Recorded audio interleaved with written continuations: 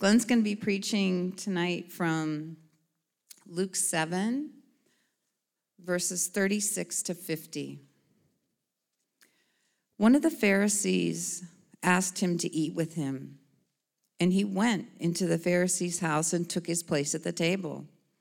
And behold, a woman of the city who was a sinner, when she learned that he was reclining at table in the Pharisee's house, brought an alabaster flask of ointment, and standing behind him at his feet, weeping, she began to wet his feet with her tears and wiped them with the hair of her head and kissed his feet and anointed them with the ointment. Now when the Pharisee who had invited him saw this, he said to himself, if this man were a prophet, he would have known who and what sort of woman this was who was touching him, for she is a sinner. And Jesus answering said to him, Simon, I have something to say to you. And he answered, say it, teacher. A certain moneylender had two debtors. One owed 500 denarii and the other 50. When they could not pay, he canceled the debt of both. Now, which of them will love him more? Simon answered, the one, I suppose, for whom he canceled the larger debt. And he said to him, you have judged rightly. Then turning toward the woman, he said to Simon, do you see this woman? I entered your house. You gave me no water for my feet, but she has wet my feet with her tears and wiped them with her hair. You gave me no kiss, but from the time I came in, she has not ceased to kiss my feet. You did not anoint my head with oil, but she has anointed my feet with ointment. Therefore I tell you, her sins, which are many, are forgiven, for she loved much. But he who is forgiven little loves little. And he said to her, your sins are forgiven. Then those who were at table with him began to say among themselves, who is this who even forgives sins? And he said to the woman, your faith has saved you. Go in peace. Thanks. Hey, do me a favor, because you came out on a night like this, literally. If I wasn't preaching, I'd be right in front of the fire. So well done. Stand up and turn to somebody and say, good evening, neighbor. I appreciate you. Get up, do it. Come on. There you go. It's all right. I know you're Baptist, but you can do it. It's fine. Well done. Good job. All right, you can have a seat.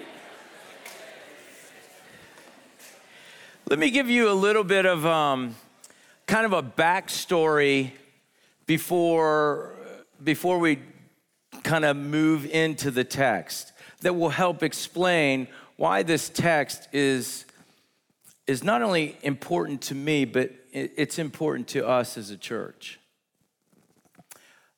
In high school, I was in a small group Bible study with a group of guys, and our young life leader asked a question.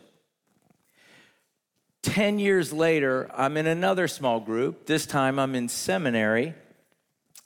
And my advisor, who was one of the professors of theology at the school, asked the very same question. So two small groups, separated by 10 years, but the same question. And the question was this. Out of all the people that are recorded in the New Testament, those named, those unnamed, those who kind of get the headlines, famous, and those who are kind of obscure, who would you most want to identify with? Now, if you're a seminary professor, he said it like this, and this is how he spoke. Who would you most want to emulate? And I was like, wow, that's what it means to be smart. You say emulate. Who would you most want to identify with? So when I was in high school, I said the Apostle Paul. And here's the reason why. Because he was radically converted, I was radically converted. He was a man on mission, I wanted to be a man on mission. Now, when I say I was radically converted like Paul, let me clarify that and say I didn't have all the kind of external circumstances surrounding my conversion as he had for his. I wasn't knocked off my horse. I didn't even own a horse. I didn't see a bright light. I didn't hear the audible voice of Jesus. I wasn't blinded for 3 days. But the same radical conversion that he experienced is the same radical conversion that I experienced. In fact, anybody who comes to faith is radically converted because it is a supernatural work of God's grace from the inside out. See, I can't change me. Even if I wanted to, I can't change me. I don't have that power. You don't have that power. Paul didn't have that power. The Bible says that we're all born with like this heart of stone. You know what that means? It's like we're dead. It's like we're flatlined spiritually, so we're hardened to the things of God. And so God gets in there, and we just sang it earlier, it's amazing grace. What an understatement. It's just like, these are some of the words that we can just apply, but there are not enough words that can really capture just how incredible God's grace is. Grace kind of, it'd be like a catalyst. If you're a scientist, it's a catalyst to get a chemical reaction started. It just kind of kicks things off. It ignites it. Now, if you're not so much in the scientific frame, then more in the medical, grace is kind of like a spiritual defibrillator. It just starts to shock and create these little pulses of faith. See, God's grace is a gift, but so is faith. And God's grace and faith start to move. Now, all of a sudden, God starts to open up your spiritual eyes. He gets to unplug your spiritually deaf ears, and you start to hear the truth. You start to see Jesus as who he is. You start to really, truly see who you are. You're a sinner who needs forgiveness, and you start to see Jesus as the Savior who can forgive the sins, and all of a sudden you just say, yes. That's a supernatural work. And then God takes that heart of stone away and he does like a spiritual heart transplant. He gives you a heart of flesh. And for the first time in your life, your heart begins to beat for the things of God. You get to see God you get to see God, others, and yourself the way you were always intended to see him. And then, bonus, if that's not enough, I'm gonna give you my Holy Spirit, and he's gonna take up residence in this new heart of flesh, and he's gonna breathe resurrection power into all the dead spaces and areas and the flawed, broken, false beliefs that you have about God, that you have about others, and what you have about yourself. And he begins this work of making you new. That's code for redemption. So, my friends, as Paul was radically converted, so was I. And anybody in this room who says, I stepped into a relationship or crossed the line of faith, I made a commitment, whatever language you want to put around coming to Jesus, you too were radically converted because it took a supernatural work of God to do that, and that by definition is radical. Cool. That's really cool. So I said, identify with him, and I also want to be a man on mission. Now you fast forward 10 years. 10 years later, I'm in this small group at seminary, but this time my answer changed. It was no longer the Apostle Paul. I just want to make sure you don't think that I went cold on Paul. Like all of a sudden it was like, Paul, the apostle, been there, done that. No, it wasn't like that. It was just that I was kind of I was kind of on a personal journey of really saying to myself, well, if the driving force for every Christian, for every believer, every follower of Christ, whatever you want to use, if the driving force for those of us who claim the name of Jesus is loving him and really loving him with our whole heart, mind, soul, and strength, then here was my question. What, pray tell, does that look like? I mean, seriously, what does that look like for you? What does that look like for me? And so, enter Luke 7. I went, her. She's it. If the driving force of my life is to really, truly love Jesus and not give lip service, and not do an intellectual nod, yes, I believe that Jesus is the Lord and I love him and he loves me. The first song I ever learned was Jesus Loves Me, This I Know, for the Bible tells me so. Great song. But it can't just be a heady intellectual thing.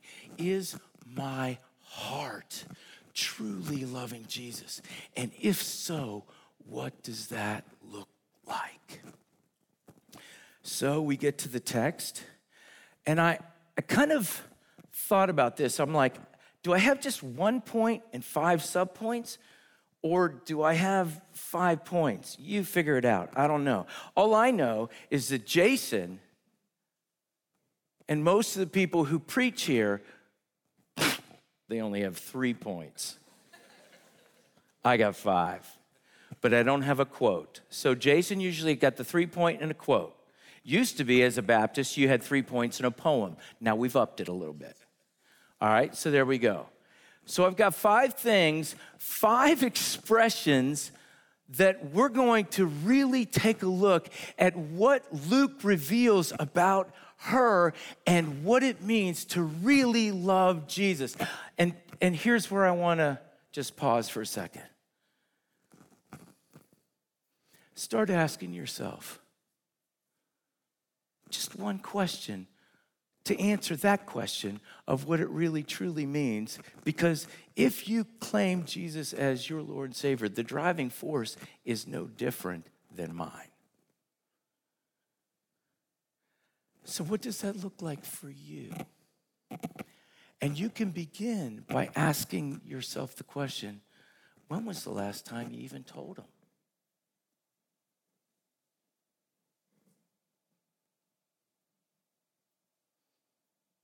Some of you are in some great, wonderful, significant relationships.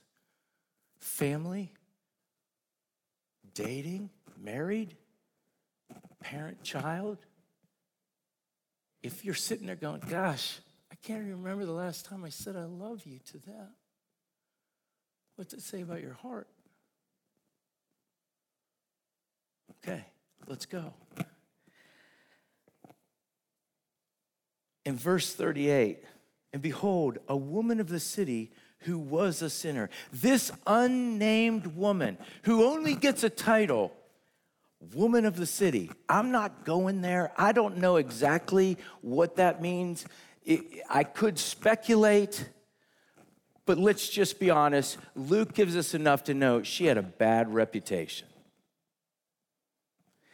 And the first thing that she expresses in her love for Jesus is this. So if you're taking notes, here's point number 1 or subpoint, no matter how you look at it. She was deliberate. She was deliberate.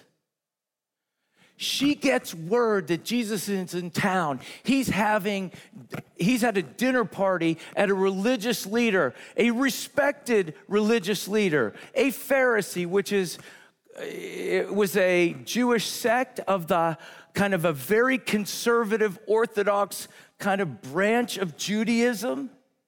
And he was known. And he invites Jesus. But she deliberately goes. She gets wind of it and she goes. But before she goes back to her residence and she grabs something that is incredibly expensive. In the ESV, it says an alabaster flask of ointment. I hate that word. Don't you hate that word?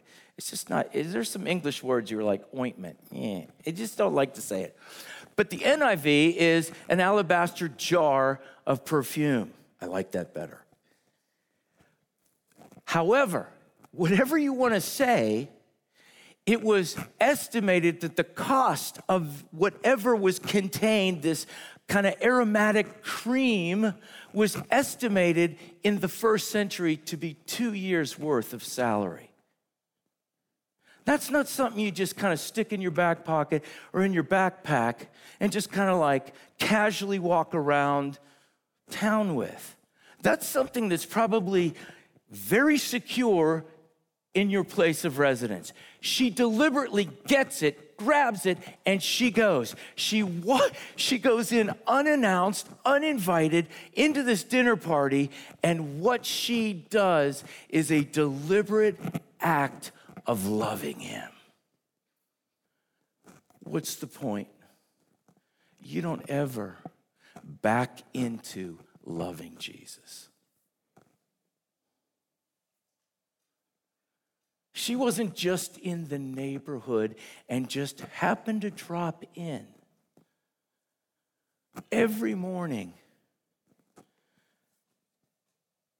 or whenever it is that you would have your time of personal worship, I love to kick my day off. And I've been doing it for nearly 40 years. Deliberately worshiping Jesus.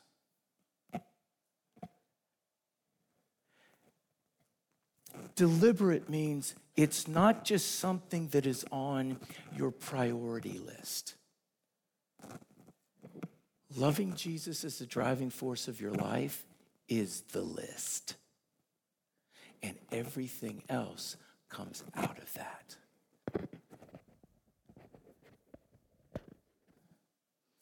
The second thing, so she comes deliberately. The second thing, she comes humbly.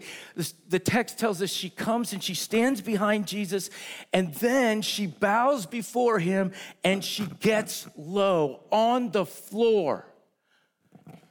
If you were at a dinner party and somebody came in and you would just be like, and this happened, you'd be like, awkward. Like, seriously. Well, it was really not only awkward, it was socially so unacceptable.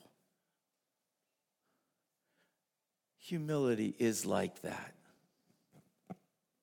Humility gets you into a place before God that says, I'm relinquishing my place of leadership, my self-reliance, and I'm coming to you and saying, you it. You the one.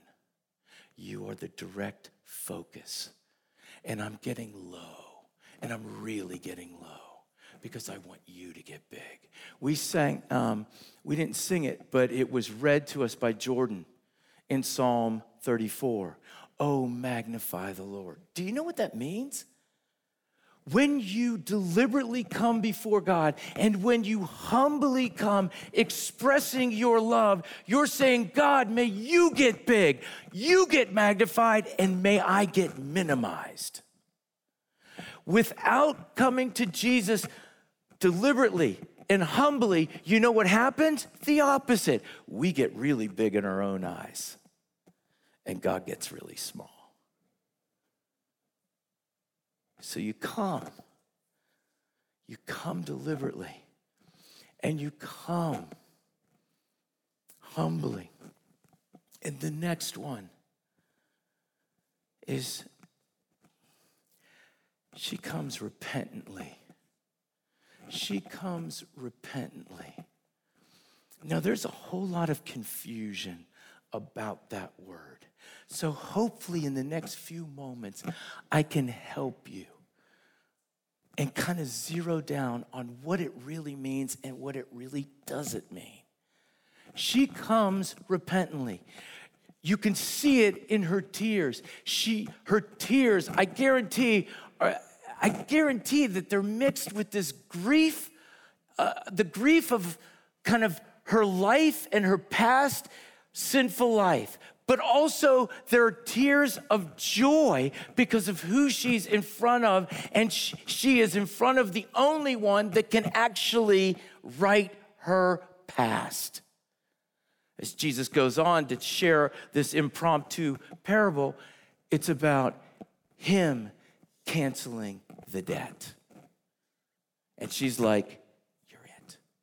You're the one. So she comes lovingly, deliberately, lovingly, humbly, and lovingly, repentantly.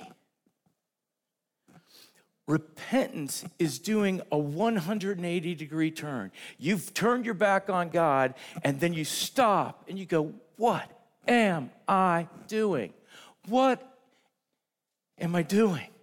And you do a 180-degree turn, and you start coming back to Jesus.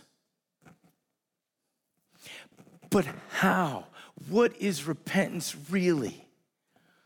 You know, one of the messages that I was toying around with for this evening was comparing Peter and Judas.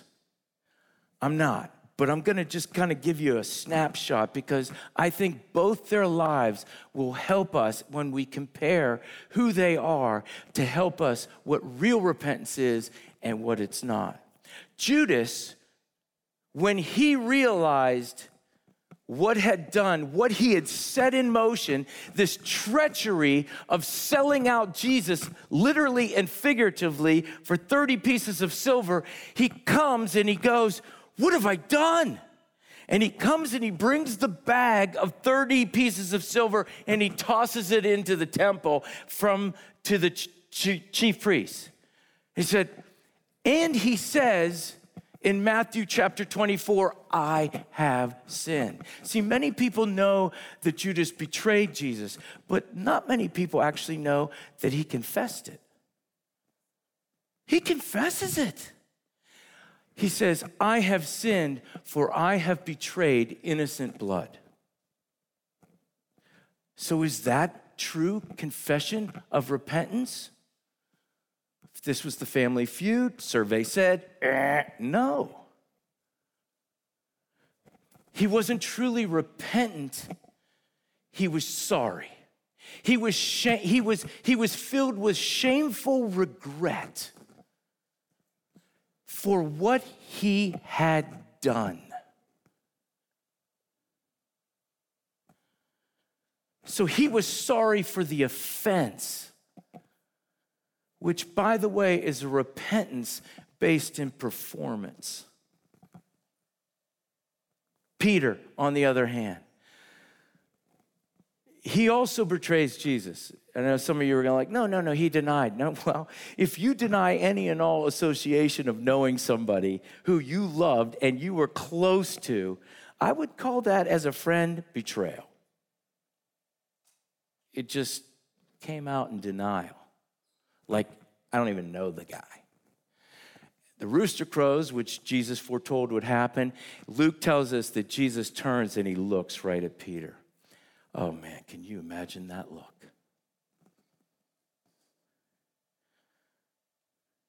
I've seen that look. In the depths of my heart, I've seen that look. Judas was sorry for what he did. Peter goes out and he weeps bitterly, but Peter's repentance was true repentance because, and here, if you can get this, you get repentance. He was filled with sorrowful remorse, not for what he had done only, but for who he hurt. Judas, performance-based. Peter, relational-based. Judas, sorry and regretfully so for the offense. Jesus, for Peter, for the one he offended. He wants to be relationally made right. That's why Judas was inconsolable and tragically goes out, gets a rope and hangs himself from a tree. He cannot be consoled. Peter, there's something within Peter, even in the midst of his real betrayal and all of the failure surrounding that, he's grieving the one that he loved and the one that he denied and the one that he hurt. But because he knows Jesus and knows Jesus loves him, he's reassured that somehow, doesn't know how it's going to happen yet, but he believes somehow, some way, there will be reconciliation. Because he's in a loving relationship. When you're in a loving relationship with Jesus and you come repentantly, it's not just, I'm sorry for my sinful failures or the offense. That's part of it. But ultimately, if you divorce relationship, you're going to end up being like Judas.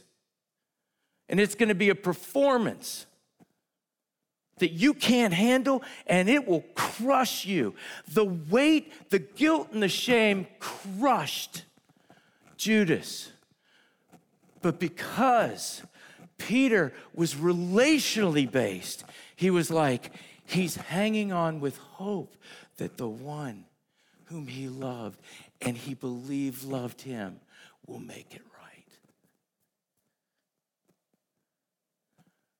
She comes deliberately, she comes humbly, and she comes repentantly because she knows that Jesus is the only one who can put this right.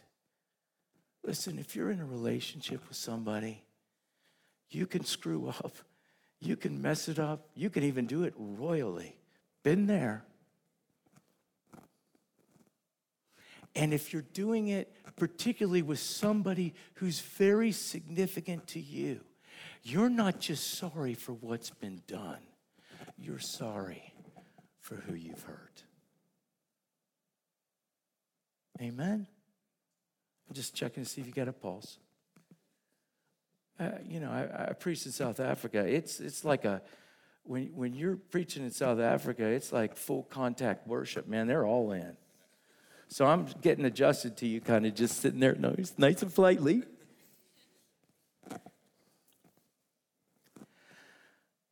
She also comes gratefully.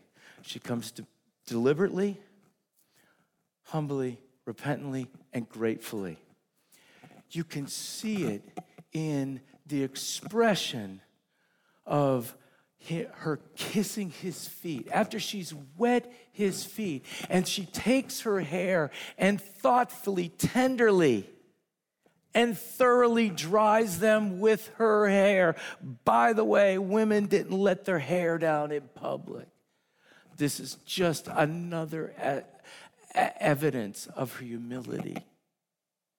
She doesn't care who's in the room. It's just me and Jesus in this moment. She's grateful, and she begins to kiss his feet.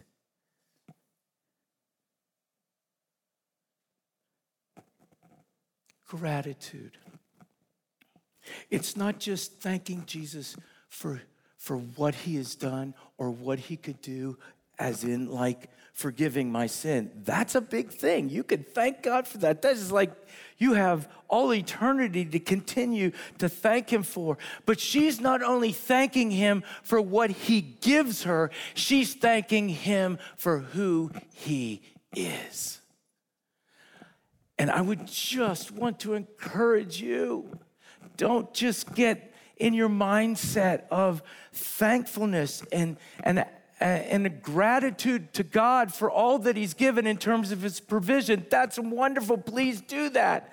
But don't forget to thank him for who he actually is, his attributes, his characteristics, the fact that he is loving, that he is pursuing you, that he pursued me. He didn't hang back. Jesus made the first move. He makes every move. It's just, and so she's filled with gratitude. And the last one, and by the way, it's not like a sequence. I'm just kind of telling you that it's kind of like this. What you get in this moment, it's like it's an all-in. She's doing all of this. Deliberate, humble, repentant, grateful, and worshipful. And what kind of worship? Extravagant. What kind of worship? Sacrificial. You don't just pour out that alabaster jar of perfume anywhere. You're not going to do that haphazardly. You have motive and intention. Why? Because Jesus is worthy. Jesus is worthy.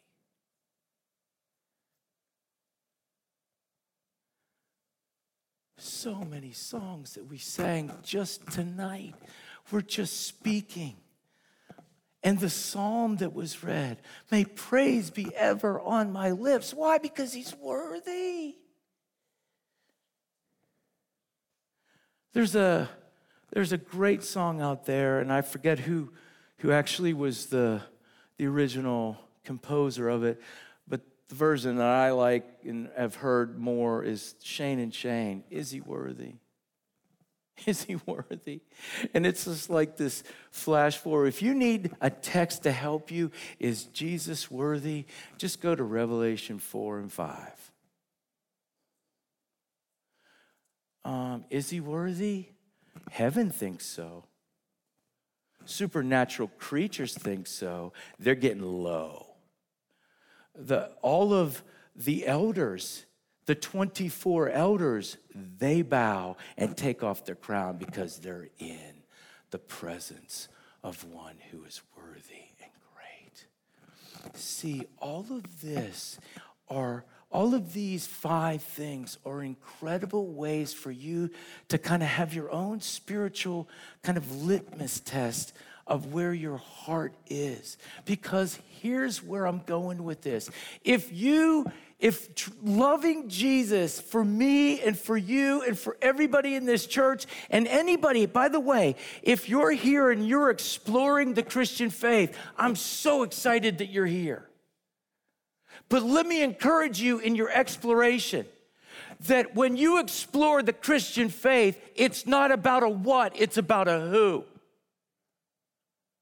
And so when you start to explore, please make the center focus of your exploration of the Christian faith the one who's the object of our faith, Jesus. And I'm pretty sure you're going to get to the place by God's grace and his gift of faith, and he's going to open your eyes and you're going to see and you're going to go, he's worthy. Oh my gosh, he's worthy. So if loving Jesus is the driving force of our lives, Barrett preached on it brilliantly last week when he talked about family devotion and kind of went right back to Deuteronomy, to the Shema, and really, or Shema, however you want to say it, Shema, tomato, tomato. It was what every Jewish family schooled their kids in. Hear, O Israel, the Lord your God is one. You shall love the Lord your God with all your heart, with all your mind, with all your soul, and with all your strength. It's the driving force. Because if it's not, then what's the point? So, Jordan, just let you know that we've been like members for like 4 minutes.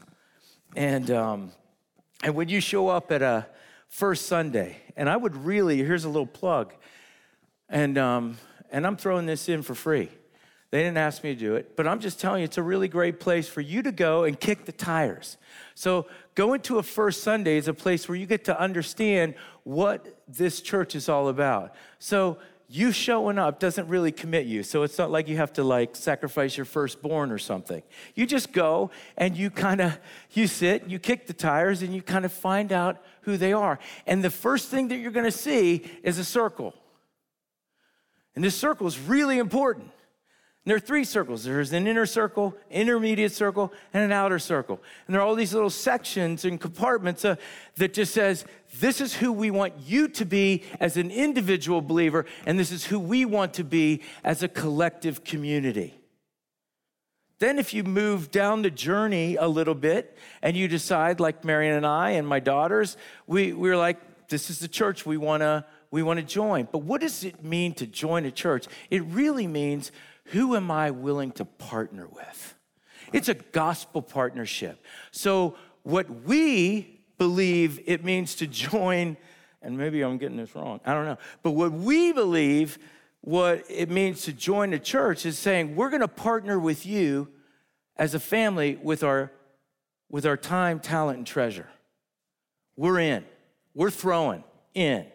What we're expecting on the backside is you're partnering with us to encourage us and to bring the resources. And together, we're combining these resources so that the gospel will be preached inside and outside of this local church. So why? So we can see radical changed lives. Great. So you come to the new members thing before, it's kind of almost a little bit like Rush, or I don't know what it is, but it's kind of like the vote on you. You're like, wonder if I'm going to be a pledge or not. And, so you're like, hey, we made the cut. Cool. You come to that meeting, there's the circle again. The Wheel of Fortune's right up in front of you. And you're just like looking at it. There it is. They're going to explain it again. If you want to dive into the mind of Jason Dees and the rest of the leadership, dive into that, because they're saying this is it. Now, I'm more motivated by food. So I like to see the whole thing as a big pie. And so I'm seeing all this, the inner slices, the intermediate slices, and the outer slices, right? It's all about, this is who we are as a church. This is the life of pie. That'd be a great name for a movie. So no matter what slice you take out, highlight, drill down on, preach on, and teach on, here's where I'm coming back. If the driving force of our lives, and let's just say you pull out the piece that says, we want to love the city of Atlanta. Awesome. I love churches that are not inwardly focused and become holy huddles and a bunch of spiritual navel gazers. I want them to be people who are about loving the people inside, but also loving the city. And whatever way you want to love the city, whatever the expression is, ministry, volunteer opportunity, social justice, whatever it means, if you're not really loving Jesus, what's the point? Because you know what you're going to give? You're going to give you and not Jesus. Let me bring it down to my marriage. If I'm not loving Jesus with the combination of this expression that we see in this unnamed woman, you know what she's going to get from Glenn? She's going to get Glenn love. You know what Glenn love is like? Oh, it's selfish. It's got strings attached. It's conditional. And sometimes my love is rude. It's not kind. Sometimes if it's Glenn love, then I'm going to keep records of wrong. Oh, okay, I got that one listed. She doesn't need Glenn love. She needs me loving Jesus. And out of that, as I love Jesus, the spillover effect is me loving her in the power and the wonder of this relationship. And the spill out and the profound ripples get to splash all over her and all of the other relationships that I have. And that's what we're to be doing as a community, inside and outside of this church. So I'm going to call the band up, and I'm going to ask them to come up, because when you worship will do two things to you. It will actually reshape your identity. If you ever want a series on the identity of Christ, great, go to Ephesians chapter 1. But I can tell you, if you're expressing your love for Jesus deliberately, humbly, repentantly, gratefully, and worshipfully in extravagance and sacrifice, it's going to reshape your identity. And it's going to reshape your purpose. Delight yourself in the Lord. Delight yourself in the Lord, and He will grant the desires of your heart. Doesn't mean necessarily you're going to get a Porsche. Just means when you're delighting, when you're stepping back in inexpressible joy, that's the Hebrew of the word delight, and worship, and in this deep, wonderful expressing characteristics and expressions that we just looked at. Not only you're going to shape your identity, it's going to shape your purpose. And your purpose will be right in line with God's will, because your desires will become His desires. So I'm going to do something. I didn't ask permission, so this could be the last time that they ever ask me. And you're comfortable to just sit, or you're okay to stand. But if you want to just get a little bit low tonight, let me pray. So you can go to your knees. You might not be physically able to do that. That's fine. You can stand, or you can sit, or you can kneel. It's okay. There's no judgment. Let's go to the Lord. And you may not have enough room.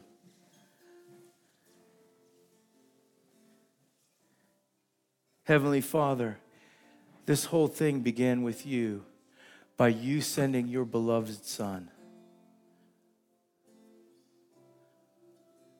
And Jesus, you came and you showed the full extent of your love on that cross. And your supernatural grace and the gift of faith helped our eyes and our ears and our hearts to be softened to where we said yes. And we simply right here, right now, want to love you back. So we deliberately are coming to you. We are humbly coming before you. We know that you know everything about our past and present. You even know our future. And you know the offenses and the ways that we have grieved you, and we want to make it right with you. And we thank you that you can cancel our debt. It's no more. So we worship you, a worthy Savior and Lord of Lords and Prince of Peace and King of Kings, and the list goes on. So we offer ourselves, as Paul said, as living sacrifices, and say, have your way with us. Thank you, Jesus, for this time. And all God's people said, amen.